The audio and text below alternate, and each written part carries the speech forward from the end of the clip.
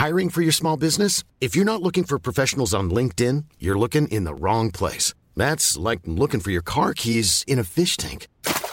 LinkedIn helps you hire professionals you can't find anywhere else, even those who aren't actively searching for a new job but might be open to the perfect role. In a given month, over 70% of LinkedIn users don't even visit other leading job sites. So start looking in the right place. With LinkedIn, you can hire professionals like a professional. Post your free job on linkedin.com/people today. Millions of people have lost weight with personalized plans from Noom. Like Evan, who can't stand salads and still lost 50 pounds.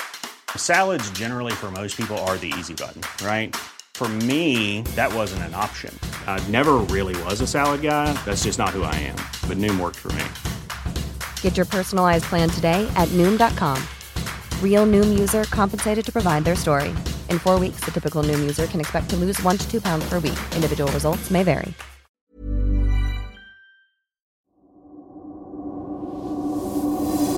This is BIPOC Credits, a show that shines a light on the Black, Indigenous, and people of color who work in the booming BC film industry with high hopes of creating a more diverse Hollywood North behind and in front of the camera. Want to learn about the people behind your favorite movies and TV shows? Keep listening. Want to learn how to survive and thrive in the film industry? Keep listening. Want to convince your parent or guardian to let you be a part of the film industry? Keep listening. Welcome to BIPOC Credits. Here's your host, Andy Wong. Hello! Thank you so much for joining us today on BIPOC Credits. I'm your host, Andy Wong, and did you know? Over $1 billion come into Vancouver every year solely in the visual effects and animation industry, but visual effects alone has a multitude of different facets. Today, my friend Rodman Sevilla talks about his occupation as a compositor. Having worked on Angry Birds, Wu Assassins, The Morning Show, the infamous musical Cats, and Sonic the Hedgehog, Rodman's expertise in this field shines in our conversation. He goes into detail of what to expect going into visual effects, from the creative aspects to the political. Specifically, visual effects artists have been fighting for more overtime pay for years, and Rodman explains in detail the whole story behind how the industry changed for the better. And finally, with us both being Asian Canadian, we connect about how media has influenced our creativity and the change we hope to see in the future. Now, if this is something that sounds interesting to you, stick around because, without further ado, here's my conversation with Rodman Sevilla. Rodman, thanks so much for being here with us.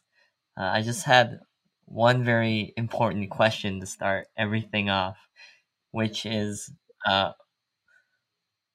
did they really have the buttholes on cats when you VFX? Well, first, thanks for having me. Thanks for having me, man. But yeah, no, I did work in Cats, the film, and to set the record straight. I mean, it's already out there on Twitter, and so I think it's an editor already mentioned it too. Yes, they did have a butthole in Cats. There's actually a butthole version. Yeah. People had to clean it up, man. I actually sat with a coworker of mine who pointed it out because she had a shot where the tails were actually shooting up, and she mentioned it to me. She's like, "Hey, did you notice that there's a butthole in here? Like, why the hell would there be? Why the hell are there buttholes in this?" So anyway, it's just because of the fur, the way they modeled the fur. It just comes out from the bottom. Like, it's just at the end of the tail because they think that part will never be shown anyway. So the fur kind of starts from the end of the tail, which is where the butthole is, and it just looks like that when the tail. So someone actually had to clean it up. that person wasn't you, though? You didn't have to go through and clean up the butthole? No, bro. We did a lot of other hard lifting on the other parts of the project, but it was not my job, thankfully. Although, can you talk a bit about what your involvement was with Cats? What you were a VFX compositor, right? What did that consist Okay, so it can vary depending on the shot, but for the film itself, it was mostly, comping or putting together like the 3D aspect of, or the 3D render on top of the face that they have. It's just depending on the shots, depending on the shot. Sometimes it's adding the reflection in there or taking out the blue screen, the typical stuff, painting out the wireframes. How are each task assigned to you? It depends on. I think it just depends on. Okay, so I think their supervisors or whoever is allocating these shots, they just give it around to artists who they think would be capable on working on the scenes, and from time to time, if in a big project like this, they would most likely just give it around to everyone, and at the end of the day, that shot will never be worked on by one person anyway, because that will go back. It will go to the client. It will come back, and then someone might be picking that up again. Oh, So it's usually like everyone's working on the same shot, and or like the most complicated shot will obviously go to the senior artist, and the easy ones will go to the junior ones and stuff like that. So just depending on how the supervisors feel, and or the leads, and whoever's allocating these shots. so I guess that from my understanding, that workflow is that this task will be assigned to someone to, let's say remove the butthole, for example, and then and then that person will do that and then send it back to the client, and then the client will send it back if he doesn't like it, and then another VFX artist will try removing that. If the first person can do it, like let's say there's no way I can. Let's say I really did. I couldn't handle the butthole, and like why it's like I couldn't do it creatively. I couldn't paint it out or anything. Someone else Right. would pick up the shot, and yeah, that's when you kind of feel a little bad because it's someone else is cleaning it up for you, or someone else is picking up your work shit, Right. your workload, and at the end of the day, it's a collaborative process. Yeah, and this is just strictly speaking on live action films. When it comes to animation, it's kind of rare for it to go to someone else, unless the artists have kind of gone to a new show, or unless the artist who did that, they're on the next season or something like that. Like, you know what I mean? Like, it's just impossible for them to pick up. Yeah. So, as a compositor, are you dedicated to something very specific, like just removing or adding things, or I know nothing about visual effects at all. It is like my very, very, very weak point. Can you kind of explain what things that the compositor is in charge of and what things they're not in charge of? For live action, for the most part, it just, like I said, it's depending on the scenes or the sequences given to the company. um, let's say it's usually cleaning up something. It's cleaning up it really depends on the shots themselves. So the cool part is the CGI stuff, or putting in the explosion, putting the smoke effect. That's the glitz and glam of it. Yeah, that's the glitz and glam of it. But the big part of it is green screen stuff, which you can see it all over YouTube. The green screen stuff, and the wire work, the pinning it out and everything, pinning out the wires, and it just really depends on the project, or it depends on the Right. director really of what they want out. It's just really the artistic pursuit of these directors that we're catering to in live action, and for the 3D animation of it, that's it's a whole different thing because it's already set up, it's already approved, like things are already approved by like assets are already approved by the producers, by the company itself, and it, like everyone, the higher ups already approved everything, like the assets, the characters, the colors, and everything. all we need to do really is like put it together, make it as close as their the painting that they did, and, and Oh, okay. yeah, let's say there's one shot. So whereas Yeah. Whereas live action, you're more in charge of like finding certain elements and whatnot. In animation, these things are kind of presented to you, and it's up to you to kind of put it in as a compositor. Is that right? For the most part, the look of it is already done. It's up to you to hit it and make it and get it as close as it can be to what they envision, like the colors of the characters, for example, and how um yeah, just how things are, how bright things are, how vibrant things should be, how dark things should be, depending on the episodes, um or if it's a 3D animation film, then yeah, it just really depends as well, like the look. But for the most part, that's already um decided already by the higher ups, by the producers, by the creators. You just have to get it as close as possible to what they've envisioned, and you have pictures, you have everything that's already there to help you, to guide you, and your supervisors, your lead. Who gives you those pictures and I guess templates that you work off of? They've already worked on it like months and probably a year before the project has already started.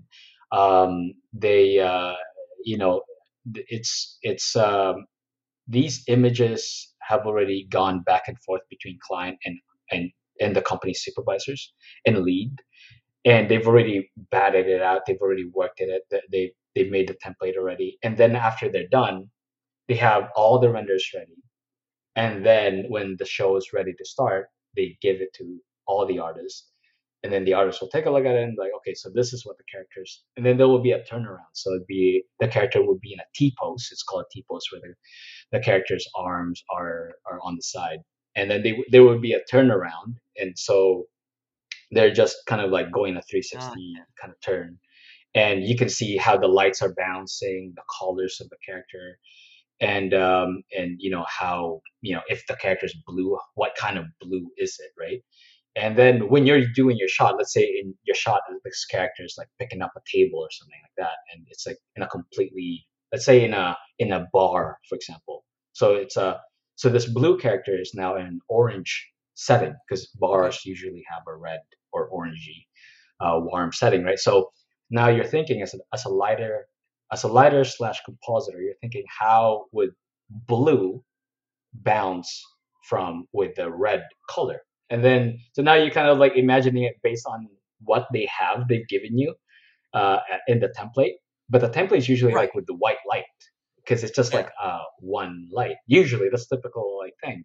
So now you're kind of thinking, okay, maybe this is what it should be. This is what the color should be, and then that thing that you're doing becomes the key shot for the rest of that sequence. And then if that's the one that the supervisors kind of like pick from the beginning of the episode, then everyone else will kind of um, refer to that specific shot called the key shot, Right. and then they will say, okay, so this blue character in the bar, this is what the colors should feel like, Gotcha. right? It'd be like, okay, so it's a little bit purple, because blue and red would make it a little bit purple. So now this character in the bar should be a little bit purple, and everyone's sort of like following your or that Yeah. the key shots color and everything else. And Is it the supervisor or is it one of the compositors that end up getting to make that decision? usually it's the lead. It depends on the show itself. I don't think the supervisors would Right. be that involved. It can happen, but the lead usually does it. So there's a lead VFX artist that kind of leads a team of compositors. Yes, and also that lead might give it to a lower compositor who's probably a senior compositor who is very capable of putting a really kick-ass key shot. Can you talk a bit about that timeline of what ends up happening after you get that key shot and how much time you actually get to, let's say, like finish a scene? Some shows are easy. Some shows are super difficult. Like we've had a time with a particular show that was it was quite epic. We had a lot of characters and just hundreds of just everything going on all at once. And and and the directors or the creators or the creatives, the people who were up there, kind of wanted to push the level a little bit more, the look of it a little bit more, the amount of effects, the amount of things that's happening and everything. So yeah, we ended up doing a lot of overtime on this particular show, and that's fine because that's part of like if that's what they wanted, that's what we do, right? We make Right. sure we deliver that that vision that you have. But the repercussion is obviously the amount of overtime that the company would have to do um, to the artist. So yeah, it's just if there would be a time where okay, the budget has already been kind of stretched, and the client, even though the client probably is not too happy with the shot, they'll give it an okay anyway. I don't know how rare or common that is, but that does happen where the client would go, okay, fine, this is not really as good as it should be, but since we've already stretched the overtime hours and I don't know, maybe the budget that they've given, I don't know how it works for them, but depending on the contract, they'd probably let it go and just give it a green light and like give that green check mark of approval. Um, Yeah.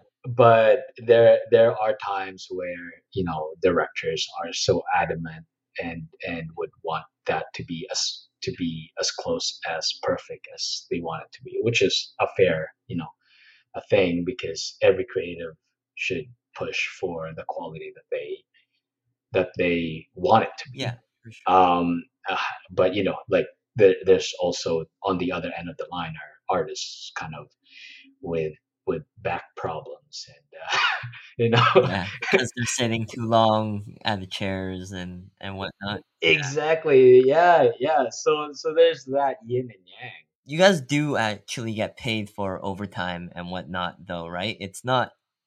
um It's not that they don't pay you for overtime because you screwed up or something like that, do they? that's a good question. So before this was a big thing a long time ago, well, not so long ago, back in what year was that, 2015, when do you remember the movie, what's that movie, the Seth Rogen movie, Sausage Party? You remember that? Yeah, Yeah, I do remember Sausage Party. yeah, okay, so there was great a big debacle on that one because the company Nitrogen, they worked on that project for 2 3 years. I forgot how many years they worked on it, but the artists, the animators, worked on it for so long and with a lot of overtime. And I think Nitrogen is, I think it's called Cinesite now, or maybe it's their parent company or something. But anyway, so Nitrogen worked on it for 2 or 3 years, and everyone worked on it. It's a beautiful project, and a lot of overtime was used. And what happened was they didn't pay the artists, and that was actually a common practice because of in our contract there's a clause called or there's a line called high tech professionals or something like that. Uh-huh. Like it's called like high tech professionals. Like you are a high tech professionals if you work in an animation industry.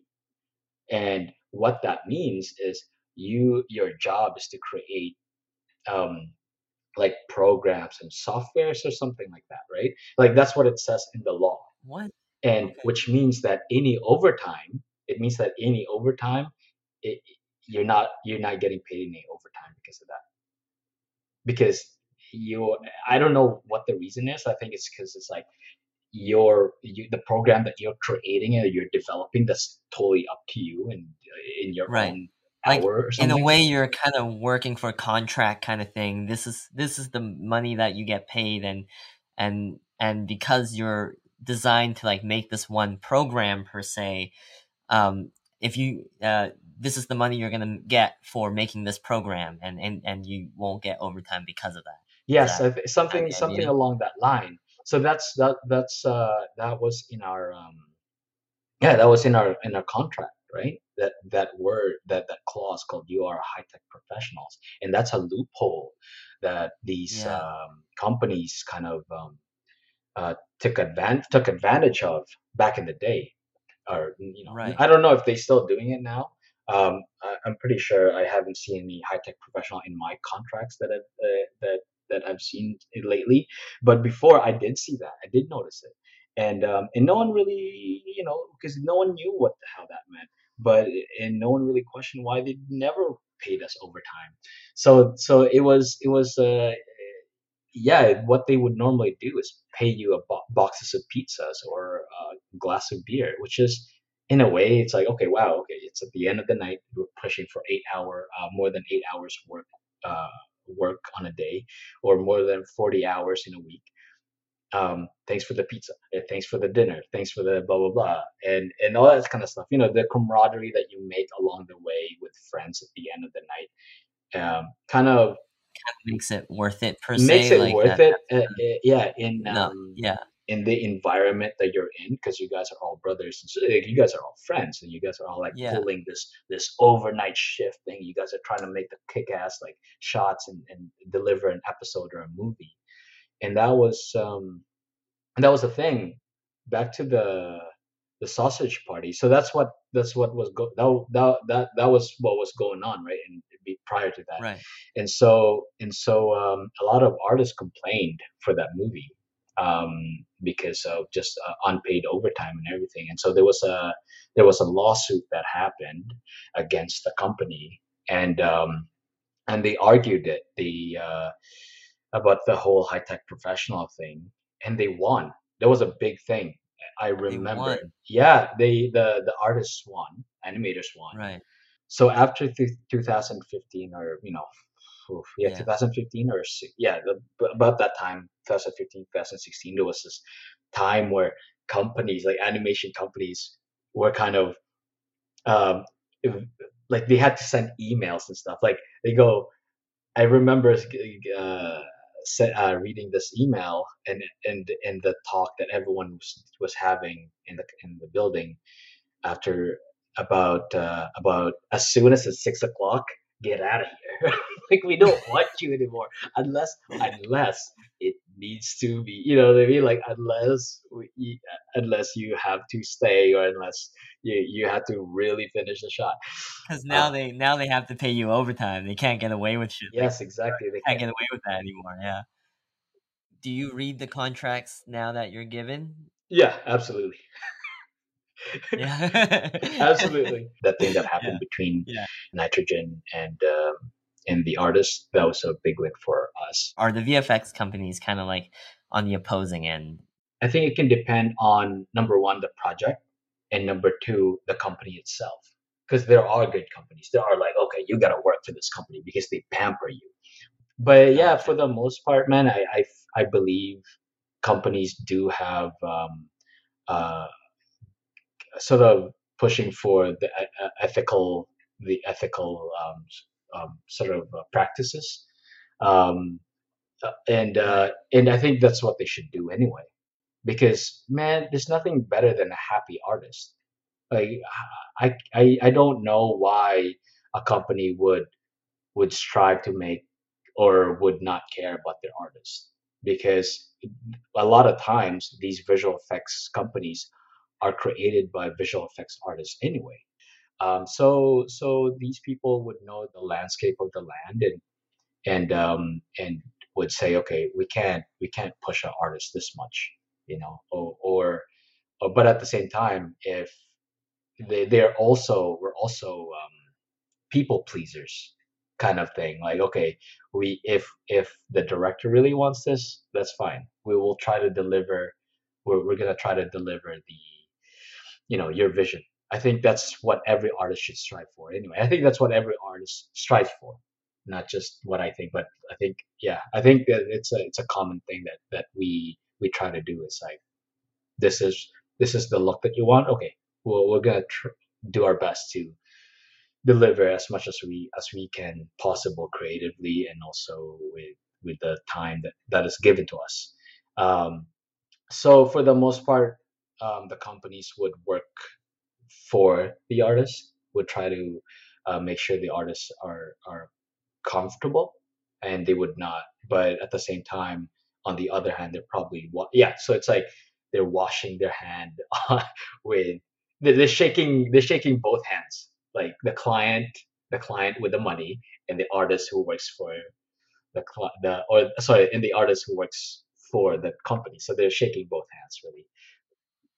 In your opinion, though, like, why would something like that sausage party incident happen if the VFX companies are wanting to support I, their I'm not artists? too sure because I didn't work in that company during the time. Oh Of yeah, course. but Yeah. I can probably try to like theorize. Um, like it could have been because whoever directed the project wanted to push the look, wanted to, maybe they didn't plan it too much, maybe it wasn't planned out well enough for the pipeline to work properly, maybe because I don't know, it can be, there's a lot of variables that will that that will that will give an insurmountable amount of overtime at the end of the day.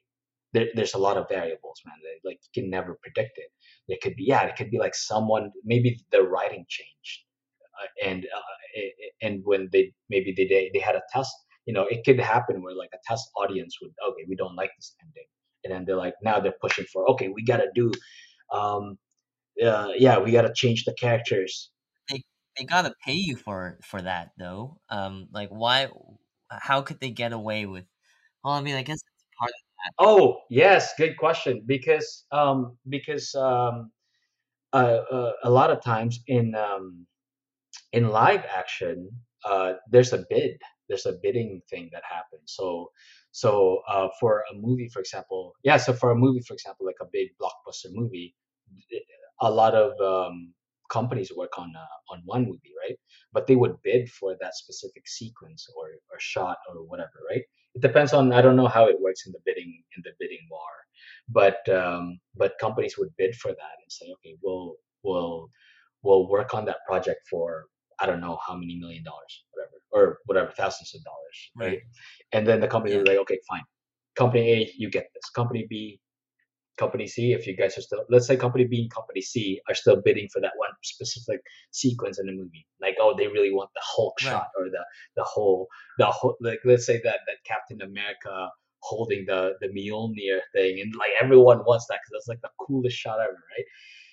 And then there would be a bidding war that would happen, and then B, Company C would say, okay, they would go as slow as they can, which is like the weirdest thing. Right. Like, okay, well, Yeah, it's like yeah, reverse reverse bidding bidding war war. They'd where be like, the okay, one's we trying want to that match. shot for, we'll give that shot for $200. Like, which is not, that's like, that's not that's not a good like Yeah. example, but let's just say they'd be like, we'll do that shot Yeah. for 100,000, 500. I don't know how many Right. bucks, yeah, However it much costs, it right? So costs. let's just say, and they go as slow as they can, Yeah. and then that's what the company would be. Okay, they go, yeah, Company Gotcha. B, you get this. And so that's why something like that would Yeah, happen. and then that's the money that's allocated to that shot, to that, they probably would have like a little Right. bit more just in case they need to have like, I don't know, whatever. But anyway, so Company B would get that $500,000 like sequence, and then that's the only amount of money that they can give to the artist. And if the shot needs more work and needs more overtime, sorry to say it, bro, but they've already spent the $500,000, so we have to give you pizzas. So how have things changed now? Yeah, now I think everyone's sort of like trying to work well. The clients trying to they kind of understand that they can't push too much anymore. I think that's how it's working now. And I feel like, our also our leads and our supervisors obviously um uh know this as well. So they can't push us to they can't push the artists anymore too much if overtime doesn't need to happen. Um Yeah. then they So can. are they extending the timeline more now, or are they compromising on the quality of shots? I think a little bit of both. It's more of compromising, like I mentioned earlier. Like it's like when they go, okay, we've already spent all our funds on this episode or whatever, so let's just approve it.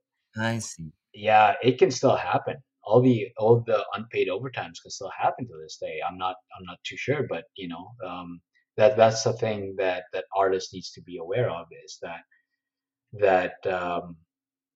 yeah, that they need to be aware if the overtime that they're doing is paid or unpaid, and if it's fair or not fair, and whether they should speak up or not.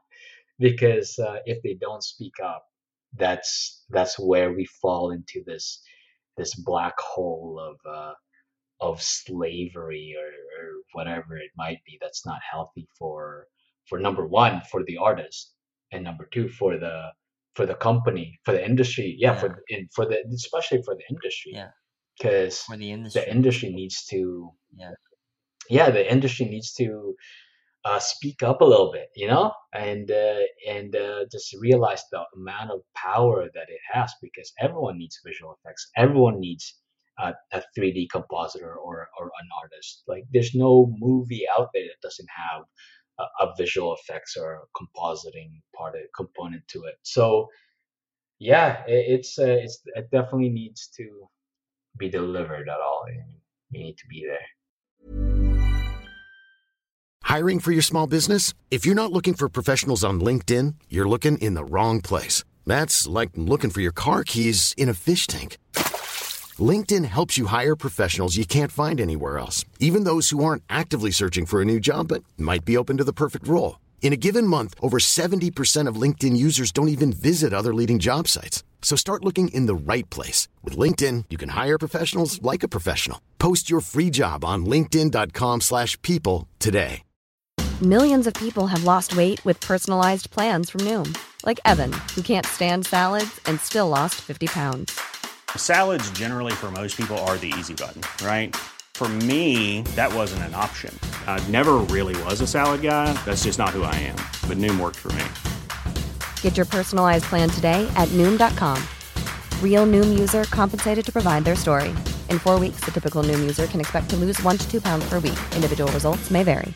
Want to get a chiseled look in the jawline? Sculpt and shape your jawline with added volume from Juvederm Volux XC. Juvederm Volux XC is an injectable gel specifically designed to be robust enough to improve moderate to severe loss of jawline definition. And it is the first and only hyaluronic acid filler approved for the jawline. Add volume to your jawline for a chiseled look with Juvederm Volux XC. For important safety information and to find a licensed specialist, visit juvederm.com. That's JUVEDERM.com. Not for people with severe allergic reactions, allergies to lidocaine, or the proteins used in Juvederm. Common side effects include injection site redness, swelling, pain, tenderness, firmness, lumps, bumps, bruising, discoloration, or itching. There's a risk of unintentional injection into a blood vessel, which can cause vision abnormalities, blindness, stroke, temporary scabs, or scarring. Talk to a licensed specialist to find out if it's right for you. Visit Juvederm.com. That's JUVEDERM.com. right. Can you talk a bit about the diversity aspect of the crew members that you work with, and whether or not you had any troubles as a Filipino Canadian working in the VFX world? Um, yeah, absolutely. The good thing is, in visual effects, or in the industry, in the visual effects industry, it's pretty diverse. It's actually it's all over the place. It's actually, which is kind of beautiful to see. Yeah, a lot of Filipinos. Well, I wouldn't say a lot of Filipinos. I would say probably maybe 10%, 5% Filipinos.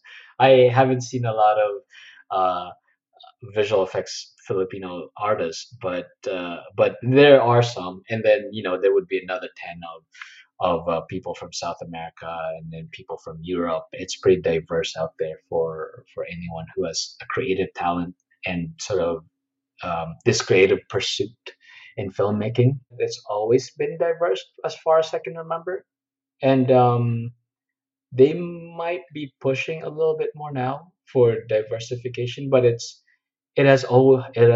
always been very healthy when it comes to the diversification. Um, and the big thing that kind of happened recently, though, I think if I remember, it was this the the Dave what's it called, the Dave tax credit. The Yeah, the Dave Dave. Yeah, tax yes, the credit? Yeah, Dave tax credit. The digital artist. No, sorry, digital animation visual and effects. visual Yeah. effects tax credit. Um, yeah, post production tax credit. And what happened was, if I remember correctly, that happened recently too. Um, yeah, I don't know when that was, but anyway, um, yeah, it was one of those times where some of my South American friends had to go back home in Mexico because the tax credit kind of, they needed to fill it in with Canadian with Canadian citizens. Right. There's like a certain amount of percentage that needs to be Canadian citizens. So a lot of Yeah. people who are not from here had to go home. Right. So I did see that happen. I don't understand it quite. Because essentially, production can only get these tax credits on the labor that of Canadian labor, which is essentially why they have to only hire Canadian in that sense. Otherwise, they don't get to save the money that they budgeted. I mean, that's kind of a complicated dichotomy because on one hand, that Dave tax credit is an additional 16% off of the labor that production is paying for. So, on one hand, it like gives incentive to come to Canada, but what people don't realize is that side effect that it might affect the people who are trying to work in these industries that are not citizens. But with that being said, it is still a very diverse industry in the VFX world. Is that right? I'd say it's pretty diverse. I'm actually, yeah, I would say I'm happy to kind of say that it's a beautiful sort of environment because this is where you see it. You get to hang out with people from all over the world, kind of thing. You get to go for lunch, to lunch with them, and or have a beer with them at the end of the day, actually, the unpaid overtime. You know, um, you get to know their language and who they are and stuff like that. So it's a pretty healthy environment when it comes to diversification, and I think that's what's cool. Yeah, that's a good thing in the visual effects post production. Yeah. Can you talk a bit about your independent filmmaking work and how your experience as a VFX artist has affected, let's say, Seahorse Trainer, that won best animation in Seattle International? Is that right? Right, right. First, I see. Yeah, it's so weird that actually I forgot that was that won the best animation because it's not an animated film at all. It's a live Yeah, action film, but it did yeah. win best animation in Seattle International Film Festival, which is like a really good festival, by the way. Yeah, the so yeah, so your question was how this affects or my life as a producer in for Seahorse. Yeah, or like how has your experience working in visual effects affected how you create projects, create shorts and what Right, not? right. Well, it's both. I try to marry both at the same time because in my own time, I'm also a writer, and I want to direct someday, and also produce more projects and stuff like that. And so what I do is I try to marry both of these things. So what I know in my line of work, which is compositing, lighting and compositing, I try to learn as much as I can. I try to like see the pipeline at work, how they work when it comes to the look that they try to push, the even just the look, the story itself, how does it work, and poke around in the folders within folders of projects, and just to see the creative pursuits that they do and learn from that. Right. Do you have access to a lot of the like lookbooks and Bibles and whatnot of big TV I, shows like Disney and whatnot? the It depends on the company. Sometimes they are open. It's there for you to see. Yeah, it's there for you to see. So you can take a look, because yeah, if that's how they want the creative world, that's how they want to do it. It does happen. Or a company would be like, yeah, it's a clear door. You can take a look how these projects are made. But if you're in the project anyway, those folders are available to you, like the screenplays and everything. So I do read the screenplays, and I do love reading the screenplays before jumping on any episode. And I love it. I love reading the screenplays because there are jokes in there that you'd never see at the end of the, because it would just like you'd completely miss it, because it didn't get delivered really right in the audio department. So things like that. And plus, as a compositor, as an animation compositor, if you read the screenplay, you get to actually and read the screenplay or watch the animatic. Or the animatic is the 2D animated, the sort of like rough drawings and stuff like that. Oh, okay. If you watch the animatic or the screen, or if you read the screenplay before you work on an episode or your shots, you get to understand the feeling, the mood of that certain sequence. So I do love reading the screenplay before jumping on an episode. Right. So anyway, yeah, so that's what I do. So I try to pick it up and learn from these shows, and then when I go home, or in my computer, I kind of um, try to learn from those practices, and sort of In a way, kind of i- imitate it. imitate it and adapt it. So for the Seahorse trainer, that's what I did. I learned how their pipeline worked, where the company I used to work for, and then I adapted it for the project when Ricardo Bonisoli, the director of Seahorse Trainer, and Babak Pina, my friends, when they said, okay, we have this film, the guy who trains seahorses, okay, cool. It's a visual effects, it's a live action visual effects stuff.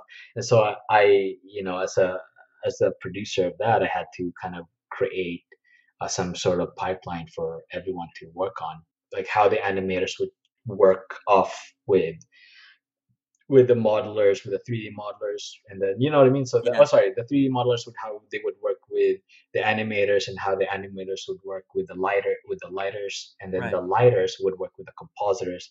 So it's like all of that pipeline was kind of mirrored and adapted in visual effects, and like in a company.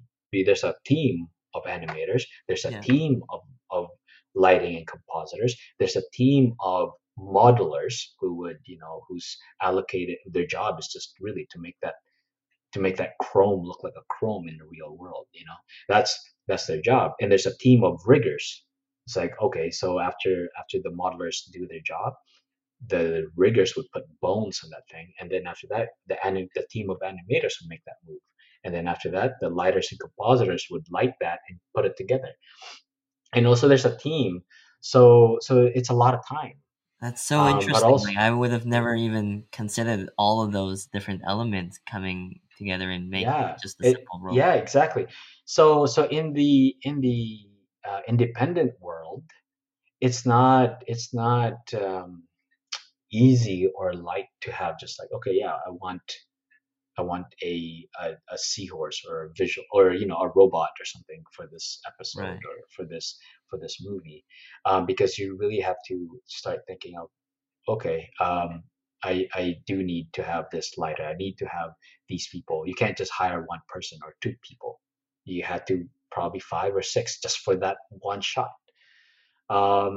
So anyway, so it's not So easy what would for. you recommend independent filmmakers do if they want to approach you with something like asking you to build a robot for Um, them? Number one, I would recommend to really understand the the shot that you have. So I mean the story, obviously. Let's say the story is just a guy walking on the street, right? And for some reason, you didn't like. Let's say you wanted. There's someone who there's a background character who's like looking at the film crew. Let's just say, Right. right? And the director would go, "Oh, I don't like this person. He needs to be edited out." Yeah. But the problem is your camera is moving, Right. right? So it's not like we don't have a button that we press and then magically that that that person goes away, it disappears. It's like, no, we have to, as a compositor, we have to make sure the camera, that we track it in digitally. We create a digital recreation of the camera that you have because it's a moving camera, and then secondly, we have to paint that out. So if there needs to be a rotoscoping job involved, we need to frame by frame clean out that person. Gotcha. If an independent creator needs to put like a shot on a visual effects artist table, they need to really think, do I need to do this or no? So because if you don't need to, man, like who cares, man? Just like who cares? Just leave it out. Let the person Yeah. be in the Yeah, background. but let's say it is like a robot that they want to build. I think number one, plan it out maybe 6 months to a year in advance for you to like really think of For these really of the bigger look. VFX Yeah, because elements. yeah, exactly. Because if you have a big vision for a short film or for an independent feature length or whatever, obviously you really need to plan it out and see Right. if this robot needs to be there, or if it really needs to be there in the story. Obviously, like obviously it depends on the story. Um, think about how practical you want to do it, right? And for practicality, um, which part of it would be visual effects? Is it could just be the folds on the let's say you have a let's say your alien is a suit, for example. There would be creases and folds on that suit. Right. Now think about how you would probably want to clean that out, because you don't Gotcha. want to make that look like a A suit. suit. You want to make that look like a skin, Yeah, exactly. right? Yeah. Or you don't want to make it look like a suit, like a person in an alien suit or something, right? So Yeah, you want to make sure those creases and folds and the zippers are cleaned out. for sure. So plan it out with a visual effects artist, like maybe six Really months getting a in VFX advance. artist on board early on, and even like Early before the on, production. yeah, Gotcha. yeah, absolutely. Because a lot of there's a joke in the thing where we say we will clean it and post.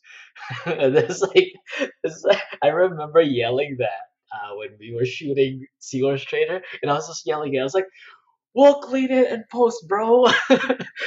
And it's not a good practice, No. because really you don't want to say that at all. You Yeah. don't want to say we'll clean it and post. Let's just say your story is a sci-fi movie.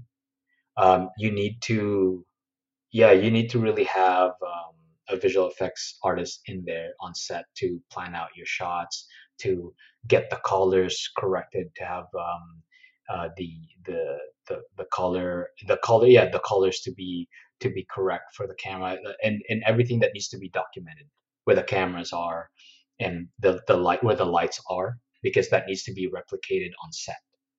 Yeah, right. So even for the Seahorse Trainer, for example, we needed to have an artist in there to to document where the lights are, what the colors are, the what camera was being used for this shot, and the lens that they were using. So then we can replicate that in 3D. So when we put it together in 3D, we're actually using the same parameters that we did on set. So the lens will be replicated, the 3D lens. The 3D camera lens would be the same as the one that we used on set. You know, the height from the ground can also depend. And if the Wow. camera's moving, yeah, if the And camera's these are all moving, things that all you of would just those, never consider as an independent filmmaker that would go into yeah, it, final visual it effects. it really, yeah. So think of it heavily. If your film is visual effects heavy, talk to a competent artist right away before you start, writing. Has your stories changed much since Seahorse Trainer, and are you working on anything new right now? We've been doing a lot of side projects, and we've been lucky enough to actually, well, right now the Seahorse is we've kind of left Seahorse by itself now. I think Right. it's on Prime, Amazon Prime right now. Amazon Prime, check it out. So yeah, let's do a shameless plug. Why not? We're there already anyway. But yeah, no, check it out on Amazon Prime. But it's the Seahorse Trainer, directed by Ricardo Bonisoli and Babak Pina. It's on Amazon Prime, and we've kind of left it out there right now, and I think it's still going around on festivals or something. It's even though this was done like 2 years ago. Um, but uh, but yeah, now we're just sort of doing a lot of side projects with other directors as well. We're Right. helping other directors, like, with visual effects, whether it be visual effects and or writing.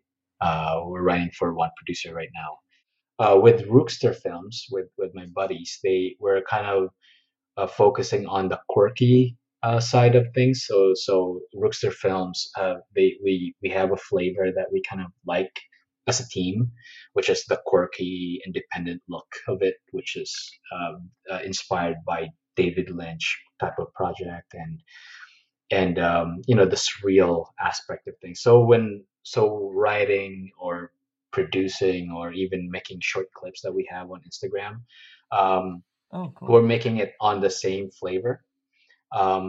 Another shameless plug. Check us out on on Rooster Films Instagram, whatever that word. Yeah. But as my personal projects, my own personal like stories, I love to um, I'm more focusing on drama aspect of things, filmmaking, Asian projects, sort of like Asian stories and stuff like that.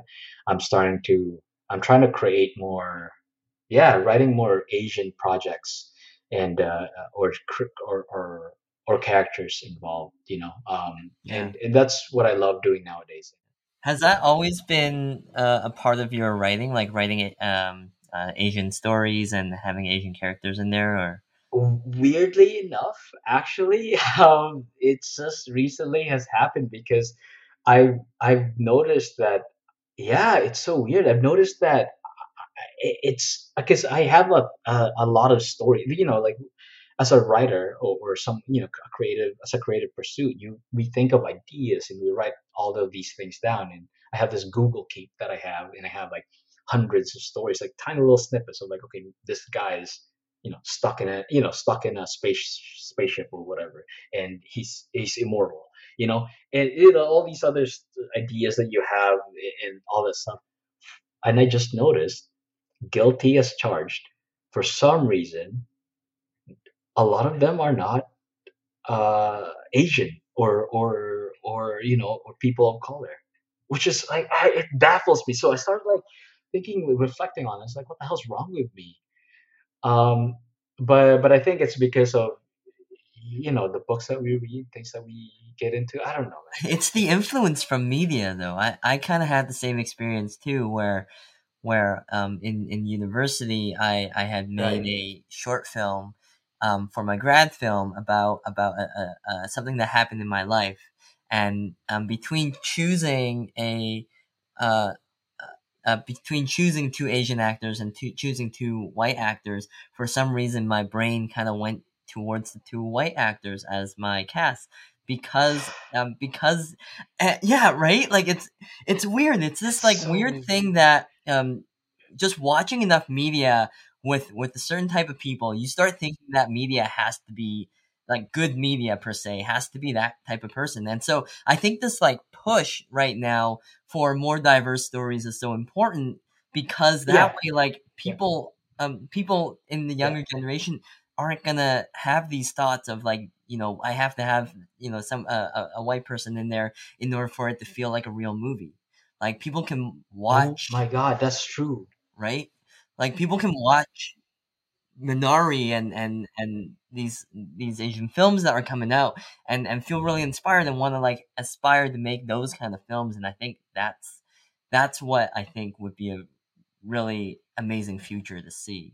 Any project that is pushing for diversification, I think that needs to be supported, because we need to show uh, the suits, the big guys, the producers out there, the executives, that there is an audience. When Crazy Rich Asian came out, I told my friends right away. It's like I don't even care about the story. Just go watch it, support it, go out there, watch it right away. I told my girlfriend, well, who's my wife nowadays. Now. I told her, I was like, go watch it. I told her brothers, like, go watch Crazy Rich Asian, just to Yeah. show everybody that there is a support for Asian. Yeah. And really it's because of that success of that film. That success of that film really helped with the push. As much as like, people were saying kind of negative things about it, it really did help with the push for more diverse stories. Another thing too is like is that there's an untapped resource, untapped stories in these BIPOC characters. Because for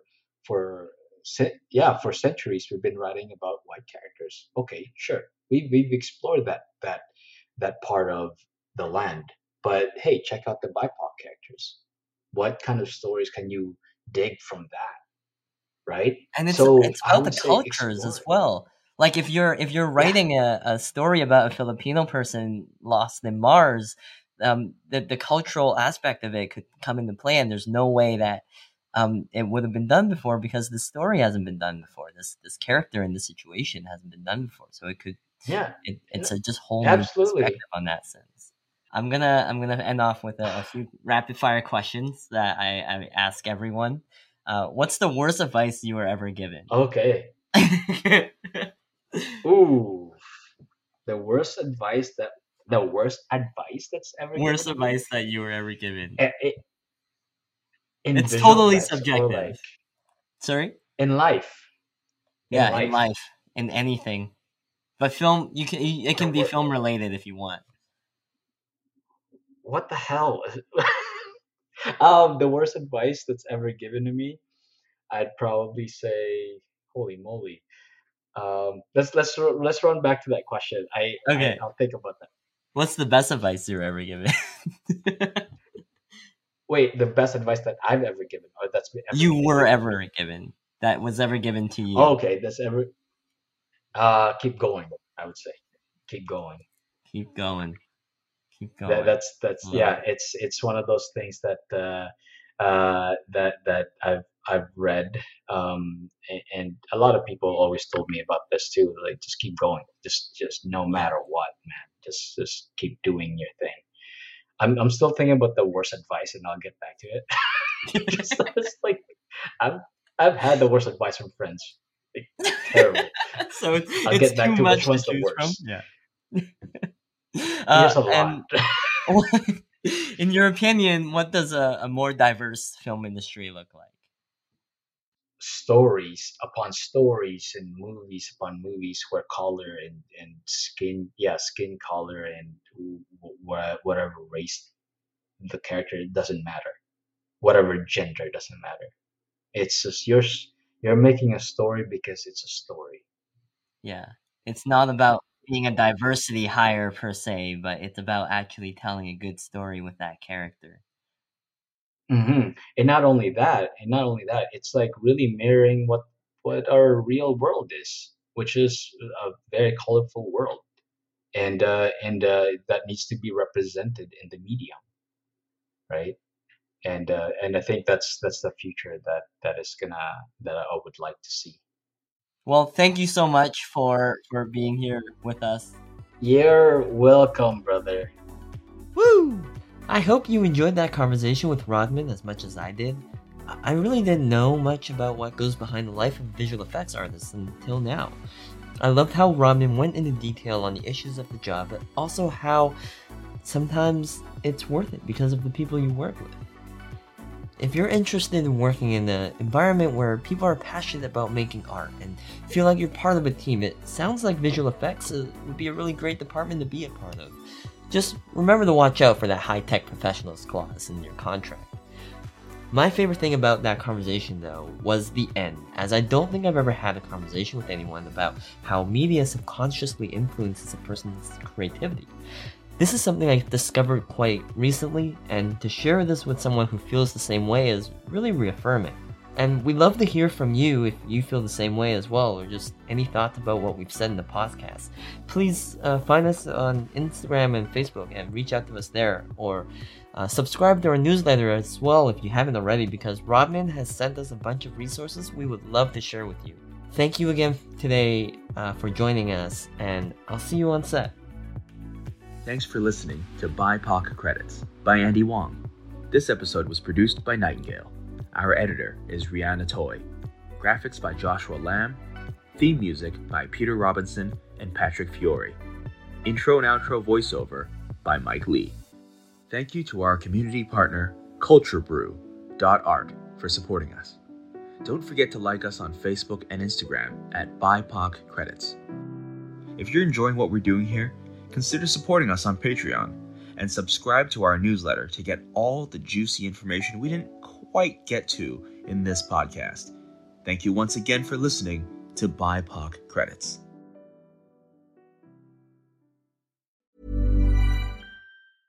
Want to get a chiseled look in the jawline? Sculpt and shape your jawline with added volume from Juvederm Volux XC. Juvederm Volux XC is an injectable gel specifically designed to be robust enough to improve moderate to severe loss of jawline definition. And it is the first and only hyaluronic acid filler approved for the jawline. Add volume to your jawline for a chiseled look with Juvederm Volux XC. For important safety information and to find a licensed specialist, visit juvederm.com. That's JUVEDERM.com. Not for people with severe allergic reactions, allergies to lidocaine, or the proteins used in Juvederm. Common side effects include injection site redness, swelling, pain, tenderness, firmness, lumps, bumps, bruising, discoloration, or itching. There's a risk of unintentional injection into a blood vessel, which can cause vision abnormalities, blindness, stroke, temporary scabs, or scarring. Talk to a licensed specialist to find out if it's right for you. Visit Juvederm.com. That's JUVEDERM.com. When you make decisions for your company, you look for the no-brainers. If you have a lot of mailing to do, Stamps.com is the ultimate no-brainer. Use the Stamps.com mobile app to mail everything you need to keep your business running with up to 89% off USPS and UPS. Make the same no-brainer decision as over 1 million other businesses with Stamps.com. Use code PROGRAM for a special offer. That's Stamps.com, code PROGRAM.